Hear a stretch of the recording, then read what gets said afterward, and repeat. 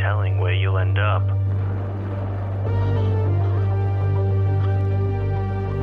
Can you make it through?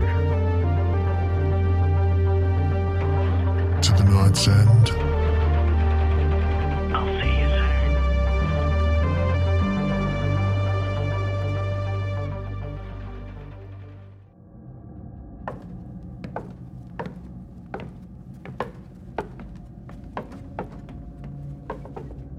Jimmy and friend, we got your message to meet at the front door. What is it? Have you found Malik's remains? Hello. Unfortunately not. Malik's diary said, "At the east of all things." We assumed this was in the house. We've checked all throughout the eastern wing and haven't found anything. I even checked the secret places I know of as well. Damn. Don't fret. We believe Malik may be referring to the East Gardens. We've called you here to assist with the search. Will you help us? Of course. You don't even need to ask. There's a buzz around the house with all the residents. Yes, spirits that have been dormant for decades have been waking up. Fantastic. Let's walk. They want to fight back as well. We are with you. My father has been trying to chase down my mother and get through to her. I feel for Alan, and of course you, Anna. To be apart from your mother for so long must be horrible. We'll get through to her. Thank you, Samuel. You've always been a friend to the family, and not just a valet. Of course, Anna.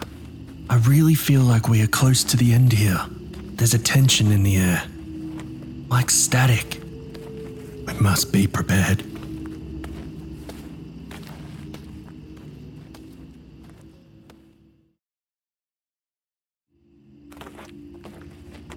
Nothing.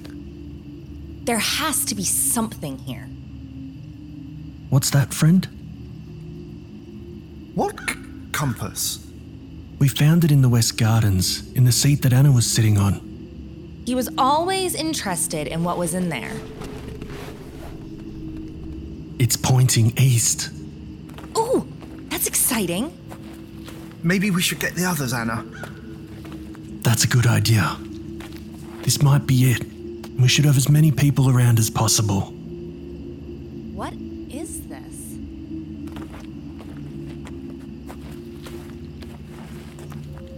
Looks like a door in the tree. We should definitely get everyone else. You're right. We will wait here. Friend, what are you doing? Don't touch. The Door in the Woods. Written by M.A. Smith. Narrated by Georgia Cook.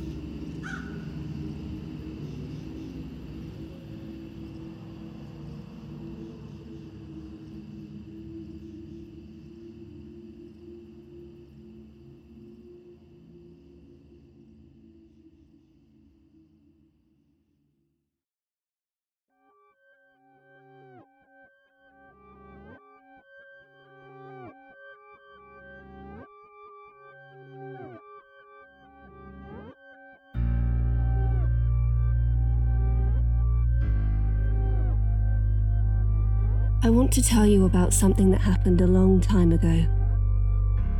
I've never told anyone this before, and I'm scared. Not that you'll disbelieve me, but that you will. Because if what I'm about to tell you actually happened, and wasn't the set of hallucinatory events I've half convinced myself was the truth of the matter, and I don't know if I could keep my sanity in the face of it.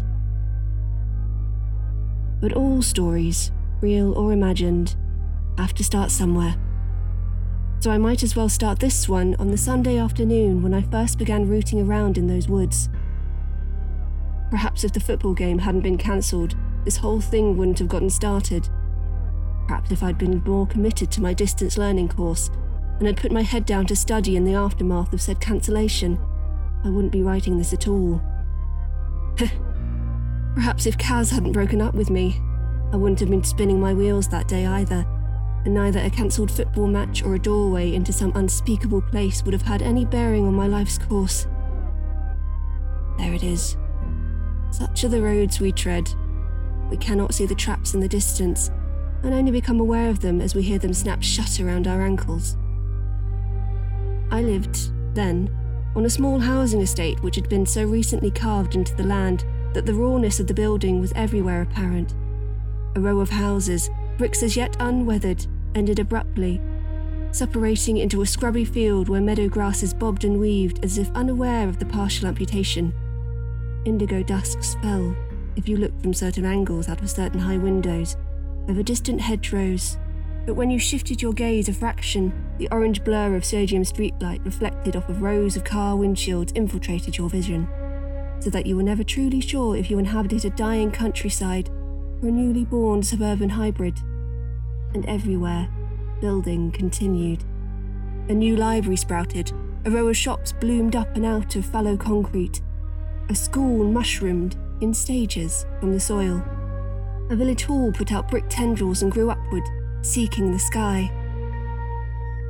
I rented a top-floor flat in this newborn town, and things were good for me. I had an okay job. I was working on a qualification so that I could ditch it for a better one, and I even got together with Kaz, although it didn't last long. He used to come and stay at the flat on the weekends, and we would walk together in the afternoons, just around the estate, or to the pub at its periphery. Kaz didn't like the half-land around the town. He said it gave him the creeps, the way the brambles and scrub trees had so quickly reclaimed the skeins of wire and abandoned piles of breeze blocks that the builders had left behind on the field's edges, as if the land were angry at the incursion and merely waiting for its chance to reclaim its own. I used to laugh at him about it. I feel bad about that now. The Sunday I'm telling you about was in late October, as I recall. It was that time of the year when the air is smoky and sharp and the light is strange and fey, when dawns and dust extend outwards, so that there are times when the creeping greyness meets and entwines, and the only telling apart the hours of the day is by the rising fog of the morning or the lowering gloom of the late afternoon. This day was wild and damp and steely, the rain lashing hard and twisting the russety leaves from the trees in rough pulses. The few survivors were straggly things, finally dripping from the branches in forlorn little flurries after the storm blew through.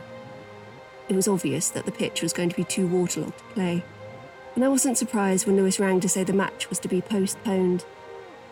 I could have invited him over, I guess, but I wasn't in the mood for it. Kaz had broken up with me the week before, and I still only wanted to wallow in my own fetid company. Toro, my dog, understood. He started whining at the door the moment I got off the phone, and I agreed with him. The afternoon was for getting out into the now softening drizzle, forgetting about things for a while. I hadn't intended to go into the wood. It just happened. Much the same way that a person doesn't intend on catching a plane that's destined to crash, or on smoking the cigarette that'll be the one in all those thousands that went before it, that will trigger the cancer. I just intended to get out of the flat for a bit with Toro, to take him for a run around the fields and fill my lungs with some of that autumn air that's so full of flavour it's as if you're eating it, rather than breathing it. Nothing more. Sure, I took a little flask of spirits with me, tucked it into my coat pocket. What of that? As I said, my boyfriend had just dumped me, and I was wallowing. Not terminally wallowing, you understand.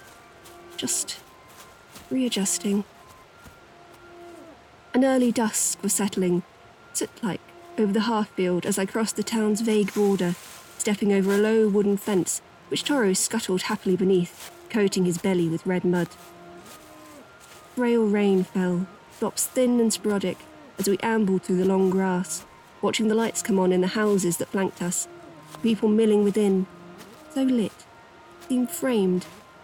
Tableau for our entertainment as we continued to the meadow's far border, where scrubby trees, homes to nests of plastic bags and folds of ragged polythene, marked the edge of a small but dense woodland.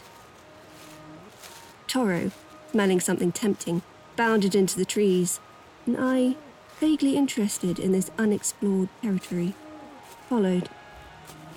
There was something off-kilter about those woods, and I sensed it straight away. I didn't mind it though, thinking it was just to do with their proximity to the estate, but the oddness was simply due to the juxtaposition of the primal, untamed forest with the sharp-edged march of the houses so close to the border.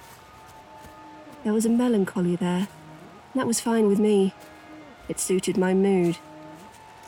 I sat on a damp stump, watching the purple strands of sky visible through the branches overhead, and sipped down a not insignificant amount of whiskey while Toro ferreted around in the wet leaves. And then we went home. And that could have been it. But it wasn't. For over the following weeks, I found myself drawn back to that place again and again. I finished work each day and, driving home, found myself thinking about that peaceful, straggly despondency of those woods, how the bass hum of traffic there was ever audible, but distant too, like a noise heard at the tail end of a dream. I liked finding a spot within the grey-green dim to sit and think.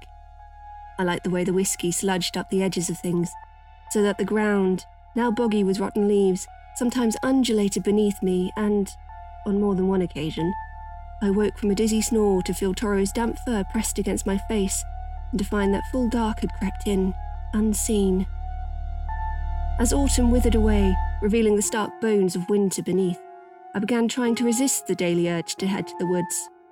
A bottle, the flask long discarded as being too feeble in its capacity, was something soothing tucked tight beneath the layers of my clothing. To reapply myself to my, largely forgotten, coursework, to abstain from the luring pull of those slow and bleak thoughts that, when sat tight in the half-light of the trees, were as comforting as a heavy blanket, weighted with snow. I allowed myself one last foray into the woods. Well, that's what I told myself anyway. Following our usual path across the fields, Toro hung back, unsure. I knelt beside him, ruffling the knotted fur of his head, and when I moved forward again, he remained behind, eyes on the trees, legs planted firmly. Suddenly, far in the distance, a spray of fireworks crackled and fizzed upwards, leaving a sparkling wake that drifted for a moment across the grey-black sky. Sure that Toro had simply gotten an inkling of the fireworks before I had, I went back to him, gave him a treat from the stash in my pocket, and pulled out one of his ratty toys. Waving it around for a while until I was sure I had him distracted, I then lobbed it towards the tree line. Toro hesitated, but eventually trotted towards the woods, and I followed. A dense hush enveloped me as I stepped between the ragged, ivy-covered trees. The swampy ground swallowed the sound of my steps, the press of the coming night like a door sealed closed against the outside world. Stepping over the odd fallen bough, dodging the grasping snarls of thistles, I wove my way into the centre of the wood. Already feeling that strange and peaceful resignation fold over me. Toro stayed close at my heels, still spooked by the fireworks, I thought. We were nearing the midpoint of the forest when I saw the door in the tree. About 2 foot tall, it nestled within the thick trunk of a diseased oak, whose first few leaves, black spotted and limp, clung to peeling branches. I stayed for a while, just looking. I had had no more than a few sips, maybe slightly more, and the bottle in my pocket along the way. But I didn't feel feverish or in any way unwell. The door was definitely there. I want you to understand that as much. That door, made with thick-cut timber and studded with poorly tooled iron, existed. Toro started up a low growl deep in his throat. Despite this, I didn't really feel in any way uneasy. I remember considering the possibility that it had been cobbled up by some kids on the estate for a laugh. I recalled seeing on the news, back in the summer, how a number of forests down in Cornwall had been infested with fairy doors, and how the local council had had to urge people to stop putting them up in the trees, as it was impinging on the wildlife. There was some irony there, I suppose. Anyway, I thought the appearance of this door was something in this vein. I guess I should have wondered what sort of a person would put a fairy door in this particular forest. And why it was so large in its dimensions. It looked about the right size for a human child. I should have wondered these things. I should have turned and left that place and never gone back. I should not have opened that door. but I didn't wonder too much, and I didn't turn around, but instead, smiling slightly, I pulled open the thing, sure I would see merely the plain wood of the oak beneath, and ready to share in the joke. I felt a little foolish, I remember. But it was a door, after all, and who could go by such a thing and not try at the handle? At my heel, Toro backed up a couple of paces as I swung the little door open, its cunning hinges whining slightly with the movement. Behind the door was the yawning blackness of a tunnel that sloped steeply downwards. I stumbled away before I knew I did so. After a short while, I realized I was holding my breath and let it out shakily, a ragged huff that steamed up into the purple air. My mind could not put things together. Tried, but my brain refuted the incoming information, so that my thoughts were a muddled mess. I may have stayed like that, simply looking at that pitchy hole for 10 minutes, 20 minutes, or more. I'm not sure. After some unknown time, I crept back towards it.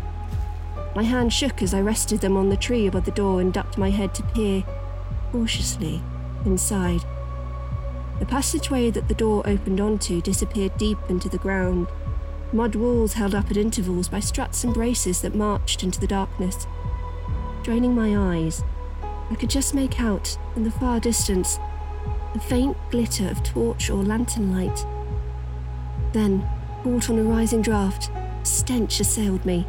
Stench so foul that I instantly recoiled, but not before I caught, floating out on this updraft, the sound of singing.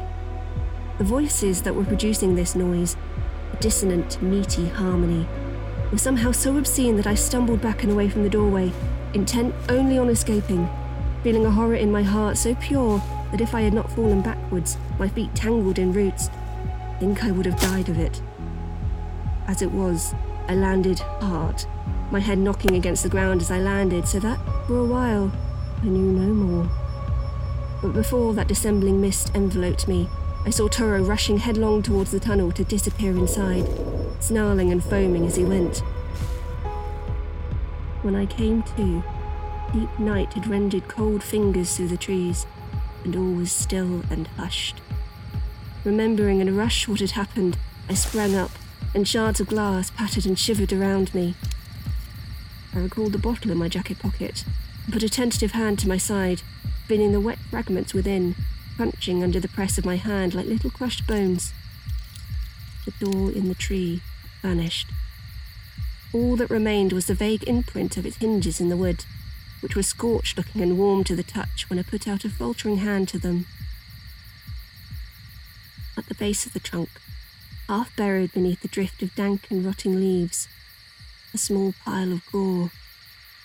If I am to be wholly truthful in this account, I must record that, at this point, I started up with a gibbering weep that rose to a breathless scream when I saw, jutting from that spreading mound of blood and shredded flesh, tufts of knotted fur, the collar. I ran then, hard, back through the branches that whispered and grasped, back through the clotted mud that sucked at my feet, exploding out of the trees to stand, utterly devoid of sense, beneath a clear sky sharp with starry shards, gazing with mostly unseeing eyes at the rows of houses so close to me. The sanity they represented, that I knew was lost to me forever. I never went back to my flat. Truth be told, I have no clear memory of what I did do the rest of that night. I could have slept in the field, face up to the moon, for all I know. Though I think I went to the pub and sank the required number of pints to knock me insensible again. That would certainly explain the headache I woke up with the next day, the one that lasted a week.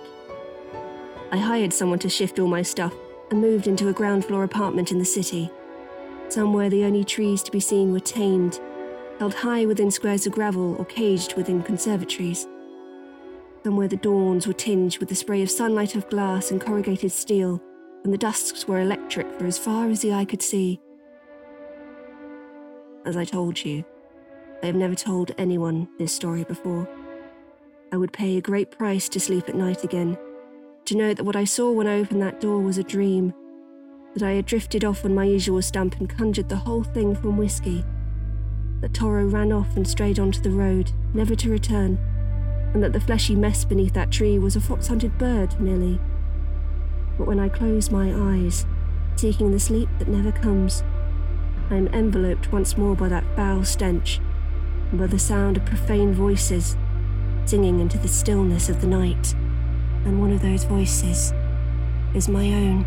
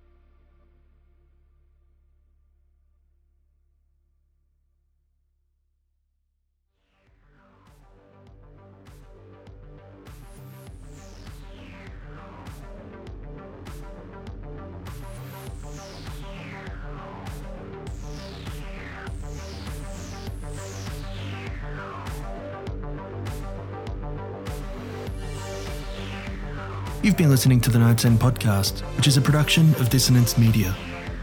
The Door in the Woods was written by M.A. Smith. To connect with her or find more of her work, head to Facebook at facebook.com/M.A. Smith Writing, or head to her website at masmithwriting.com. This episode was narrated by Georgia Cook. Georgia is a writer, illustrator, and voiceover artist from London. She can be found on Twitter at Georgia Cooked and on her website, georgiacookwriter.com. The original score was performed by Frank Norah. Frank is one half of the team over at Tiny Tales Podcast and completes the original score on all of the episodes. If you've not checked out Tiny Tales yet, I highly encourage you to. They are a talented duo and have fantastic stories to share. To check out more of Frank's music, head over to franknorot.com. That's franknawrot.com. Links to all the voice actors, podcasts and websites are in the show notes. Anna Mortain was performed by Rebecca Strazina, who is the host of her show, The West London Witch. Samuel was performed by Mike Ricard from the Stories of Strangeness podcast. Jimmy Horrors was performed by James Barnett. This episode was edited and produced by James Barnett. If you're a writer and think you have what it takes to spook the pants off our listeners, then we want you. We currently have submissions open for Halloween-themed stories for our Halloween special. Head to www.nightsendpodcast.com to submit. Submissions close 15th of August in your time zone. And as always, stay horrific, everyone.